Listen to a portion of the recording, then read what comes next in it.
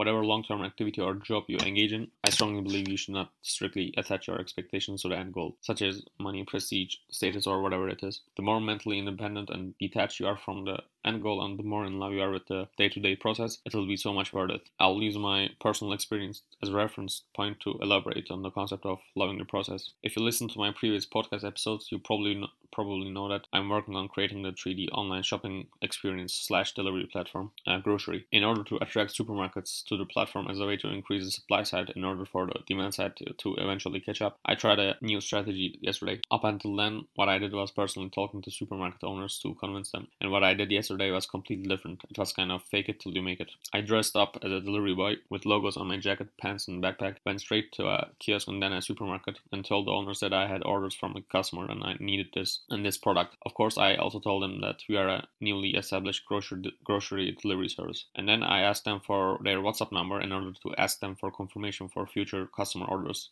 And obviously they said yes and gave their phone numbers. That's it. It all happened in under 60 seconds. The only reason this happened so quick is I was able to leave a good impression on the owners, that of a professionally operating grocery delivery service, and they bought into the concept very fast. The days ahead, I will go there a few more times as a delivery boy with the same company outfit and buy fake customer order products in order to make them really believe in the concept and become encouraged to want to add their products in 2D or 3D form to the website, for which I need to find a way to find the pain point of theirs, which when triggered will make them even pay to make their products online. After achieving that with 2 places, I knew that I hit the first milestone, which is attracting the supply side. It was now an easy task since I found the solution after lots of trial and error. And tonight I knew that now I had to also work on finding the demand side, for which I plan to first go to elderly people or people in corona quarantine, because I think they would need such service. When I hit that first milestone yesterday, I felt really good and proud of myself, and I felt like having passed an important challenge. The reason I really love entrepreneurial things, which involve lots of innovation, creativity, and knowledge in lots of areas of science and technology and lots of challenges, is because I learned so much and there's so much progress that happens. The reason I can feel so fulfilled even if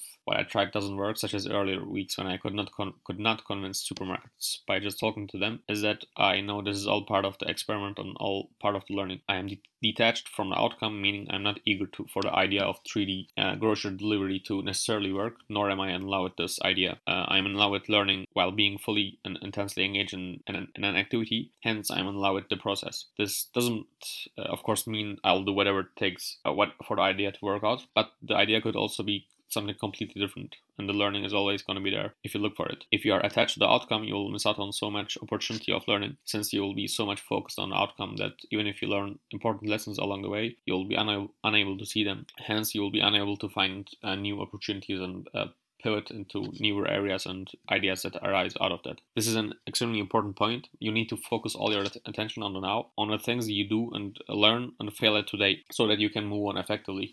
Focusing on the end goal is the silliest thing you can do. So much happiness and fulfillment comes from focusing on the now. Even if now, let's say the idea doesn't work out and I need to do something completely different, I won't be upset because I'll take all the learning with me. There's no loss, there's only perspective. The metaphor that comes to my mind is traveling. Let's say you live far in the west coast of America and you want to take a trip with a car to the east coast because you always wanted to see Washington, D.C., which is far in the east. So your trip is from the far west to the far east and takes 48 hours to complete with a car. It will be silly to close your eyes during the whole trip and open it only after reaching Washington, D.C., right? Only because you took the trip mainly to see Washington, D.C. doesn't mean you should miss out on all other beautiful places and cities that lie between west and east coast. Maybe you would have otherwise liked a city in the middle more than Washington, D.C. You cannot know without trying and seeing and experiencing. So my message is simple: open your eyes and focus on today.